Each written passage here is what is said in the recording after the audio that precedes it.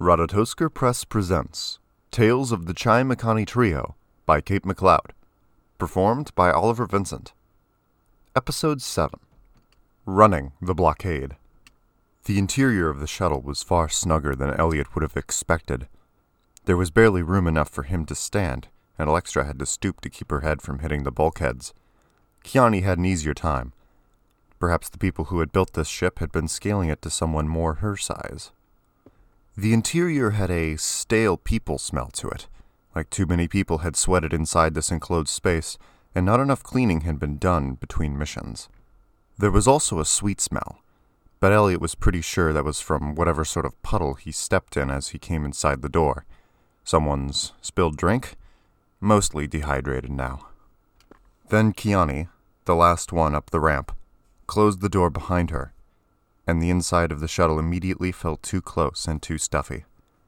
Elyot had never been claustrophobic in his life, but he really hated the feeling of being inside a tin can, unable to let himself out. Then a vent beside his head started blasting him with cool, metallic-smelling air. Not great, but better than the hot, close alternative. He moved further inside to get out of Keani's way. There wasn't much to see inside the shuttle. It was almost like someone had gutted whatever had been built inside originally to allow for this open space, for hauling people or cargo, he supposed. Lara and Wade sat in chairs that were set lower than the main floor, inside of little half-spheres of space, completely surrounded by panels and displays. The chairs could pivot in any direction, and the two of them were whirling about as they hit this switch or adjusted that setting in preparation of launch. Everything behind those cockpit chairs was cold, unadorned bulkheads and the inside curvature of the hull. Elyot feared they would be sitting on the floor and started looking around for any sort of handhold. He had no idea what flying was going to be like, but he had seen the way the shuttles that flew over his head had banked and turned, sharply and at great speed. He could only imagine what it was going to be like, riding inside of one when they maneuvered like that. But Alextra seemed quite at home inside the ship. She pounded the side of her fist at what seemed to Elyot to be random spots on the inside of the hull, but then little squares of metal dropped down to hang horizontally. Seats. She had made seats appear. "Buckle in," she said, taking the seat closest behind Lara. Elyot sat across from her, behind Wade. Keani pounded her own seat open and sat down next to Alextra. "You've been on a shuttle before?" Keani said to Alextra. "Never this model," Alextra said. "But yes." "Is that part of what Colrin wanted you to tell us?" Elyot asked. "Probably, but let's hold on to that thought for now," Lara said as she and Wade locked their chairs in a forward position. Some of their taller displays folded down, and one continuous display appeared behind them, stretching from a point beside Alextra all the way around the front of the shuttle to point beside Elyot. Then that screen flickered to life, and Elyot saw the opening of the spaceport with the brightly lit desert beyond. "What's the plan?" Alextra asked as she leaned over Lara's shoulder as far as her seat's restraints would allow her to. Elyot was still fussing with his own belts, trying to work out what went where. "We're going up to the flagship. We have contact inside that will give us permission to dock. Then we'll meet in the hangar and make the exchange," Lara said. "Exchange?" Elyot asked. "You three are meeting the contact, and the contact is giving us some intel to bring back to Colrin," Wade explained. "Who's the contact?" Elyot asked. "We'll see when we get there," Wade assured him. "The flagship is on the far side of the moon," Alextra said. "That's correct," Lara said. "There are 1,000 shuttles on patrol between us and the flagship," Alextra said. "Don't worry about it," Wade said with a little wave. "Lara is the best blockade runner in the rebellion. She and I have done this dozens of times." "You don't have clearance codes or anything?" Alextra asked. "Nope," Lara said, touching her earpiece briefly as if listening to something the rest of them couldn't hear. Then she gave Wade a nod, and the shuttle lifted up off the ground. Elyot's stomach protested this strange new motion at once. He didn't like it. It felt too out of his control. But nowhere near as out of control as what Lara was still explaining. "We have to avoid the patrols. It's tricky. They don't stick to any sort of pattern, and their equipment is better than ours. But we'll be fine. Trust me," Lara said. If Colin trusts you, that's good enough for me, Alextra said, but when she sat back in her seat, she started adjusting the tightness of her restraints. Elyot copied her motions. Apparently this was going to be a bumpy ride. The shuttle hovered as it slowly advanced along the flight deck, but then they ran out of flight deck and they were hovering over the desert, sands far, far below. They seemed to hang there forever, although Elyot was sure it was only a second or two. Then he was blasted back into his left. His seat had no arm to it, no side at all. He grasped his own restraints and held them tight, trying to keep his buttocks centered on his seat, but he could only occasionally catch a glimpse through the front screen as they climbed up into the sky. Then they hit a cloud, and there was nothing to see but a fog of whitish gray. "Wade, 5 o'clock, Lara said, her voice almost lost in the roar of the wind past the hull of the ship. "I see them," he said, already shifting in his chair to touch a different control panel. They rolled to one side, and now Elyot's feet were flying up in front of him. He was being pulled forward against his restraints, and he was really worried they weren't tight enough. If he slipped out through the bottom, he was going to fall on Alextra and Keani. He could see them across from him, smashed back against the hull behind him, looking up at him as he kicked his feet ineffectually. "Don't worry, Elyot, we'll be out of the atmosphere soon," Alextra told him. Then the shuttle rolled all the way around. For a moment, everything felt upside down, and they were back to that tilt, only now the other way. Elyot was pressed back into his seat, and Keani's feet were swinging wildly in the center of the shuttle. Only Alextra remained completely calm, her feet folded together and tucked neatly beneath her seat. How did she do that?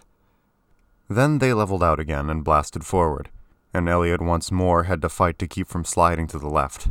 He hated flying. Then, all at once, everything just stopped. The roar of the wind was gone, and nothing was pulling him in any particular direction.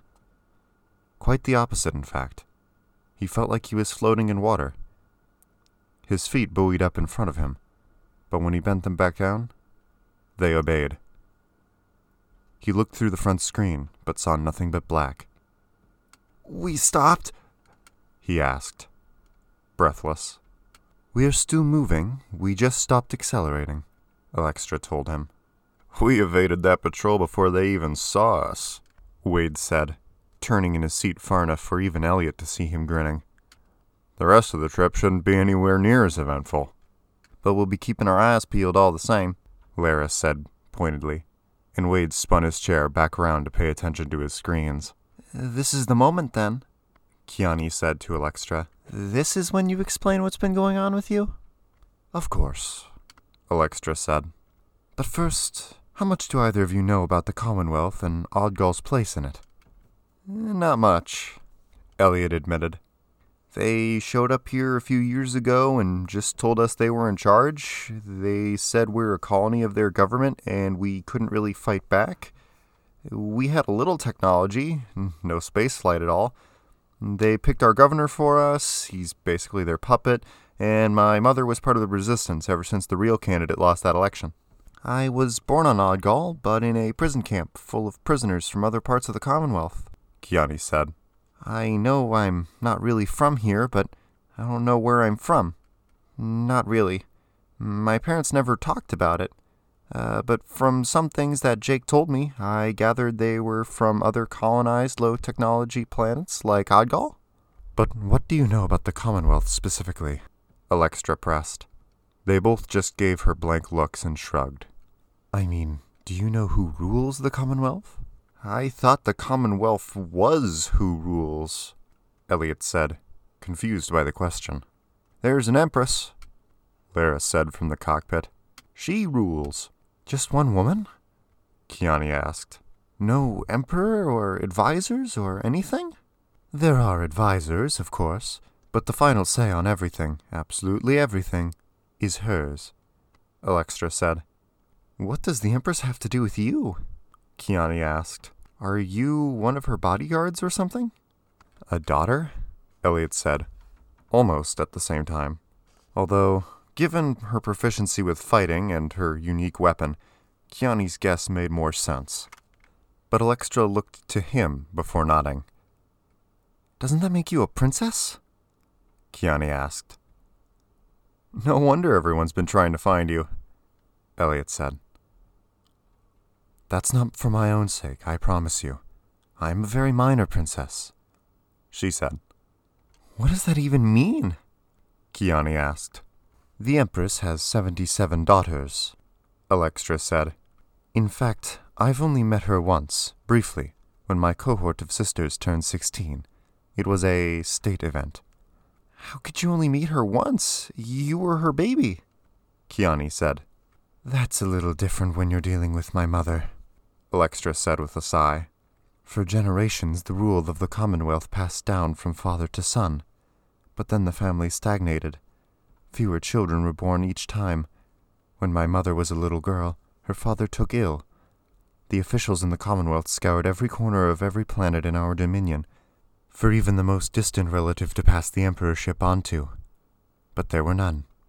And so, when my grandfather died, my mother became the first empress of the Commonwealth. Isn't that a good thing? Keani asked, but Elyot could tell by her voice she was thinking the same thing as he was. From the look on Alextra's face, it clearly had not been a good thing. She swore there would never again be an emperor, and so she produced her own daughters, with her the only genetic parent. She had her scientists recombine her own DNA into 11 perfect daughters, and they were implanted in surrogates, and born precisely on her own 18th birthday. 11 at once? Elyot said. 11 surrogates gave birth, Alextra said. And then 4 years later, 11 more, and so on.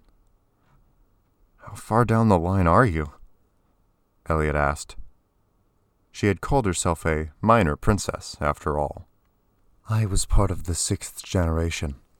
I descend from what's considered the 5th of the original 11 genetic templates, Alextra said. That sounds so cold, Keani said, hugging herself. Oh, wait, Elyot said, suddenly remembering. Colton Ward said something about this when he met you, because of your name? I don't remember exactly. No, you have it, Alextra said. Every name given to a princess becomes unusable in the rest of the Commonwealth. It is unique to the princess. 77 names no one can use? Elyot said. You said you had it first, so it was okay? Keani remembered. It's a legal gray area, Alextra said. Most parents choose to rename their children anyway, just to be on the safe side. The Empress is capricious, never to be trifled with. So Colton Ward thinks he's trying to get a runaway home? Elyot asked. I don't know exactly what he thinks, Alextra said, but I suppose technically I am a runaway. I was meant to be attending a prestigious university in a far quadrant from the homeworld, but that was a lie. I sent another girl in my place. I suppose she's been caught by now. If Colton Ward reported me the moment he saw me. Why are you here? Elyot asked. I wanted to learn what the Commonwealth was really like. I was pretty sure my princess education was not entirely truthful, and I wanted to see for myself what was true, Alextra said. That's the only reason? Elyot asked. It didn't seem like enough considering how much trouble Colton Ward was going through to bring her home again. I did learn something upsetting just before I decided to leave, Alextra admitted. Well, it wasn't something I stumbled across. It was something I dug up. But it never made sense to me why my mother of 77 heirs, even the first 11 was excessive. But 77? What does she need all them for? Elyot asked, but he was pretty sure he didn't want the answer. She thinks having living copies of herself gives her power, Alextra said. In which case, my real question was, why stop at 77? I suppose they get hard to manage, Keani said. Are you the only one who's run away? So far, Alextra said. I couldn't persuade any of the others to even listen to me. What did you find out? Elyot asked. Everything changes in 4 years. Everything, Alextra said. Elyot supposed it was only surprising it took this far into the story for her to finally sound bitter. My youngest cohort of sisters is 14 now. When they reach the age of 18, everyone's education is going to be considered complete. It doesn't matter who we are, or what we're studying, or how far we are. We'll all be called home again. And then what? Keani asked. Then we'll be imprisoned in the palace, Alextra said. I've seen the designs. She's having a tower built to house us all. We'll be walled into individual cells. We'll never see each other again. We'll ever see anyone again. We'll just all be in one place, amplifying my mother's power. Until she dies? Elyot guessed. She has the best scientists in the known universe working for her, Alextra said. She can live for centuries. Centuries. So why are you here then? Keani asked. Why aren't you stopping her? For a minute, it looked like Alextra was going to cry. Keani looked just as alarmed at this prospect as Elyot felt. But then Lara interrupted. We're coming around the moon now, if you want your first look at the flagship. Alextra immediately leaned over Lara's shoulder to look. Elyot suspected this was more about getting out of the conversation than anything else, but that was fine with him. Half of the front screen was the silver curve of the moon's surface, turning slowly below them. Then something else came into view. Elyot's mouth went dry when he saw the Commonwealth ship emerging from behind the moon, just as dominating as the other ships hovering over his home city for so many years. Then he realized what he was looking at wasn't a ship. It was a part of a ship, a jutting protrusion, maybe the command deck or something? But whatever it was alone the size of the ships he was used to gawking at the immensity of. But the rest of the ship just kept emerging into view below it. It went on, spreading wider and deeper. He couldn't wrap his head around the size of the thing. That's the flagship, he said to himself. That's the flagship they sent out to conquer minor worlds, Alextra told him. The ones we use to defend ourselves from other world systems at our own level are quite a bit larger. Being big just means it's easier for us to be ignored, Lara assured them, but then she gulped. Sorry, it's just, I'm an Adghal girl myself. I've learned how to fly Commonwealth tech, and I know I'm more about the rest of the universe than most, but that thing never fails to make me feel like a teeny tiny bug.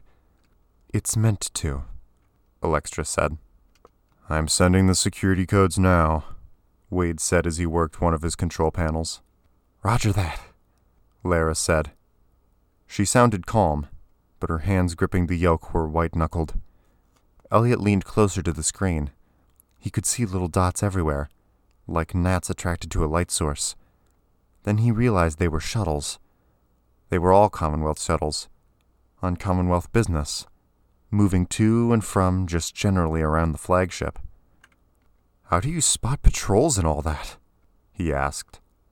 Mostly at this point we don't need to, Lara told him. If our codes are good and up to date, once we get an acknowledgement from the flagship security, we'll be greenlit in all Commonwealth scopes. If they're good? Elyot asked. If they aren't good, we just run away, Wade said with a grin. That's the plan? Keani asked, her voice almost cracking. Wade touched his earpiece, then spun back around in his chair to look at his control panel. We're good, he said. I can see us greenlit on the scopes, Lara confirmed with relief in her voice. We are being directed to dock in hangar AHH-467, he said. AHH-467, Lara said, tapping at something on a panel to her left. Then the shuttle made an adjustment, just a gentle change in momentum that changed the direction they were heading. Their head-on view of the flagship shifted down ever so slightly. Who's telling us where to dock? Elyot asked. Our contact, Lara told him. Whoever it is, it might be your mother, but like I said, we haven't had contact with her in a while, but we have other people implanted in the crew. We never know who we're meeting with until we're face to face, Wade said. Not even then, frankly, unless it's someone we recognize. Everyone implanted in the crew has a fake identity as a Commonwealth citizen, Lara said. It's safer for everybody if we don't know any more names than we need to. But we're here to find my mother, right? Elyot asked. He couldn't see another reason why Colrin would send the three of them up in the shuttle to the flagship. Hopefully, Lara said. Then she turned her attention back to her flying. The shuttle was very close to the hull of the flagship now. Elyot watched the window after window pass beside them, interrupted at regular intervals by the bulging protrusions of heavy cannons. There were no windows on the cannons that he could see, and even the other windows had prominent metal shutters above and below them. They were all open now, but he was sure a single command could seal the entire ship tight in the blink of an eye.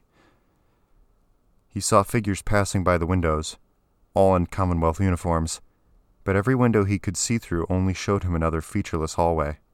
"Preparing to dock," Lara said, and the shuttle shuddered as she banked it a hard left. Then that hovering feeling hit Elyot's stomach again as they slowly advanced inside the open doors of the dock. The flying itself wasn't so bad, but whatever engines handled this hovering motion were really not his favorites. They passed the open heavy-duty doors of the dock, then landed on a flight deck so tiny, Elyot doubted more than 2 more shuttles could ever be parked there. As it was, theirs was the only shuttle in that space. Elyot could just see some sort of observation room jutting out of the wall, to their right, but no one was moving behind those windows. The shuttle settled to the ground, and then it was like someone's hand smashed down on them from above. Gravity was back. He'd been so engrossed in Alextra's story he had never even noticed it had been gone, but his feet were back up on the floor, and the others were already unbuckling and standing up. "Where to now?" Alextra asked. "It doesn't look like anybody is even here." "We're on an unused flight deck," Lara said. "Either we meet our contact here, or we find them elsewhere." "We just have to get into the command room over there first and access a computer," Wade said, pointing to what Elyot had just been looking at. Then he got out of his chair well and brushed past Elyot's knees to get to the ramp in the back. "We can breathe out there, right?" Elyot asked in a rush when he saw that Wade was about to open the hatch. "Sure, there's a force field over the dock opening," Wade said. "They only close the blast doors when they're under the sort of attack where someone is going to try to board." "This ship is huge, but it's technically undercrewed," Lara told him. "There's a lot of open space, a lot of empty rooms or corridors for us spies to do our work in." "Why did you come here?" Keani asked Alextra as Wade and Lara watched the ramp slowly lower down. "It wasn't where I was intending to go," Alextra admitted. "I was almost caught at the spaceport back on the homeworld. I got away by jumping on the first ship I could find that was departing for anywhere. At all. But it's not like it mattered. What's happening here is happening everywhere. One place is as good as any other. How many planets are being colonized right now?" "Do you have any idea?" Elyot asked. Alextra shook her head sorrowfully. "No one knows, except perhaps my mother, the Empress, and I'm not sure she's really counting." "Sucks, doesn't it?" Wade said with a wry grin. "If we're going to be conquered and subjugated, it would be nice for it to at least mean something to the victor." "We'll figure out a way to stop it," Lara said, then ducked under the bulkhead to descend the ramp, turning to head towards the command room. Alextra, Keani, and Elyot trailed behind with Wade. Alextra kept her hand close to her tanjo, and Keani was fidgeting with her knives. Elyot thought about taking out his needle gun, but he still didn't really know how to use it, and neither Lara nor Wade even seemed to be armed. Elyot held his breath as Lara pushed open the hatch into the command room, but there was no one inside. She waited for them all to step through, then shut the hatch behind them. The clang echoed ominously. "Right," Wade said as he sat down at the nearest computer terminal. He cracked his knuckles loudly, then started typing on the keyboard. "No password?" Alextra asked. "I have an admin one that always works," Wade said, but in a muted tone. He was focused on his work now, whatever it was.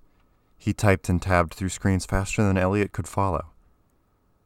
"Check the detention sails first," Lara said as she peered through the tiny window built at eye level in the hatch. She was keeping watch over the shuttle, Elyot realized. "I'm checking that second," Wade informed her. "I have an inbox to check first." "No message from our contact. Okay, detention cells." "You think that's where my mother is?" Elyot guessed. "It's possible," Lara said.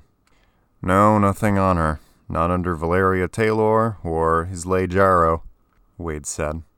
"That's her Commonwealth identity," Lara explained to Elyot. "Islay Jarrow is a lieutenant commander on this ship. She's worked her way up from ensign." "Since she left me?" Elyot asked. Lara gave him a sympathetic look, but that wasn't what he meant. She had only been gone for a few years. He didn't know much about the Commonwealth. but he knew there was a lot of ranks to rise through in such a short time. She must be really good at her job, but that meant being really good at the Commonwealth military job that she was only doing so that she could operate as a spy for the rebellion.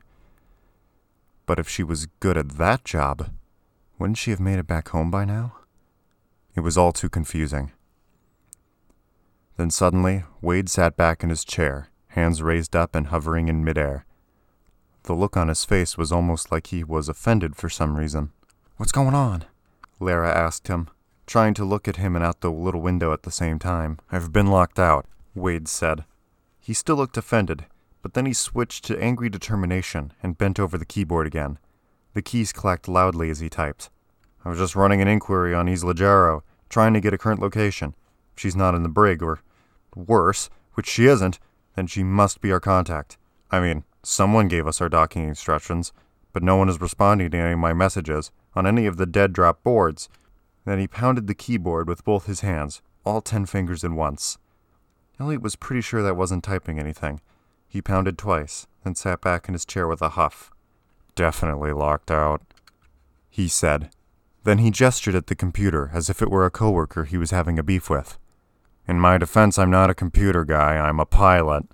"Co-pilot," Lara said automatically. "I know how to put in a password and use it like any other user. I don't know what to do when it turns on me like this," he grumbled. Alextra sucked in a breath. "We run," she said. "He probably just hit a wrong key," Lara said, but Alextra was shaking her head too emphatically. "No, we run," she said, then caught Lara's hand before she could open the hatch. "Not that way." "The shuttle is that way," Lara said. "It's a trap," Elyot guessed. "Someone lured us here and then went silent. It has to be a trap." "Rat," Lara said, and turned towards the other door. But they were too late. The door opened with a bang. The light from the corridor beyond was blinding. Elyot fell back, blinking against the silvery whiteness that seared his eyeballs. When he could finally see again, it was to find them all surrounded by Commonwealth security officers. And they were outnumbered, 2-1. There was a lot of shouting and confusion, and even more pushing as they were herded out of the tight space inside the command room, down the narrow corridor beyond, and then into a larger but more normally lit corridor. "Just cooperate," Lara hissed to the others. "Play for time." Alextra looked like she wanted to argue with this, but Wade, who was closest to her, whispered something to her too low for Elyot to hear, but Alextra nodded and stopped struggling against the 2 guards who had her by the elbows. They reached the end of the wider corridor, then stopped suddenly, for no reason that Elyot could see. The security officers then lined them up and pushed them down onto their knees. Elyot felt something wrap itself around his wrists, then snug painfully tight, and realized he had been cuffed. One officer walked past all of them, not looking at any of their faces, just checking that they were all cuffed and on their knees. Then he turned and gave someone else a hand signal. "What now?" he asked. Could they execute him as a spy? Had he never actually done anything? But the Commonwealth was all about guilt by association, and he was very guilty in his associations. Boot heels rang loudly from somewhere out of sight, a single person striding purposefully towards them. Then she came into view. She was taller than most of the other officers, her uniform navy while theirs were black. She had a lot more insignia on her uniform as well. Not that he knew what any of it meant. But all that faded away the moment Elyot got a good look at her face. "Lieutenant Commander Jarrow," Lara said dryly. "It's been a long time." "It has," Elyot's mother agreed. But then she tapped the insignia on her breast. "But it's Commander Jarrow now." She didn't seem to have noticed Elyot there at all. Somehow, calling out to her didn't seem like the right thing to do just then. He really hoped this was all just her acting the part. Once she got them away from the other Commonwealth security soldiers, that was time to try to talk to her. "Another promotion?" Lara was saying. "Congratulations." "Yes, it's been a big change," Jarrow said. She looked Lara over, then took a step and examined Keani for a long moment. Then she glanced back at Lara again to say, "There have been a few big changes, actually." but I'm sure you'll catch up soon enough. I don't want to trouble you if you're busy here, Lara said airily. We can get out of your hair and be on our way. Is that meant to be amusing? Jarrow asked, now looking down at Wade. But she passed him over quickly to look at Alextra. She frowned, and Elyot watched as uncertainty turned to suspicion, then confusion. She looked like she was about to ask either Alextra or possibly Lara a question, but in the end, she just shook her head and took another step to her left, and was face to face with Elyot. He bit down on his lip hard, desperate not to say anything, but just as desperate to say something. But she only just glanced at him, her eyes moving on as quickly as they fell on him. Even Wade had gotten more of an examination than that. She turned his back on him, and he could see her hands folded behind her. They clutched each other tightly, the thumb of one rubbing the palm of the other as if in thought. Then she looked up at the officer who Elyot had assumed was in charge before. Lieutenant Terrence, she said to get his attention. Yes, Commander? He said, snapping to attention, but he relaxed again almost at once, and Elyot sensed that the two of them had worked together for some time, despite the formality of their speech with each other. To the brig or to the nearest airlock? He asked with a subtle sneer. Airlock? No, not without a trial, Jarrow said with marked sarcasm. Elyot leaned forward ever so slightly. He didn't know exactly what he thought he could do, but sitting on his knees and playing for time wasn't it. But Lara hissed a warning sound at him, even before the guards behind him pulled him back into the line. Brig, then, the lieutenant said, and started to raise a hand to direct the other guards. No, Terrence, not just yet. This doesn't seem like the usual riffraff from the surface to me. I think I'll bring them directly to the Admiral myself, Jarrow said. The Admiral? Terrence stammered. One of them meets a description I've been given. A need-to-know thing, Jarrow said. I thought I knew all your need-to-knows, Terrence said. Oh, sure, but not your whole squad, Lieutenant, she said with a laugh that sounded discordant to Elyot's ears. That wasn't the way his mother laughed at all. All high and shrill like that? And yet Terrence didn't seem to find anything unusual in it as he laughed along good-naturedly. Then he made another hand signal, and the guards behind Elyot dragged him back to his feet by his armpits. It wasn't comfortable at all, being picked up that way, and it wasn't easy to walk with his hands cuffed behind his back, not at the pace the guards were setting for them. But Elyot barely noticed any of that. All he could think was what were the odds the Admiral was also a rebel spy? Could one of them have worked their way so far up the ranks? Or was his mother no longer a spy? What if she was a traitor? But what really made him feel sick to his stomach was that she hadn't seemed to recognize him at all, and he didn't know if that was going to make whatever happened next better or worse. Was she going to find a way to protect him?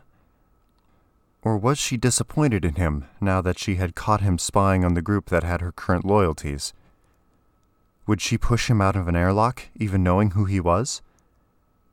He wished he could say for sure that she wouldn't, but he really didn't know. And as immense as the Commonwealth Flagship was, he didn't have long to figure it out before they got to this Admiral. Then his fate would be decided. Whatever that would be. This has been Tales of the Chai Makhani Trio by Kate MacLeod, performed by Oliver Vincent. Tales of the Chai Makhani Trio is a Ratatoskr Press production.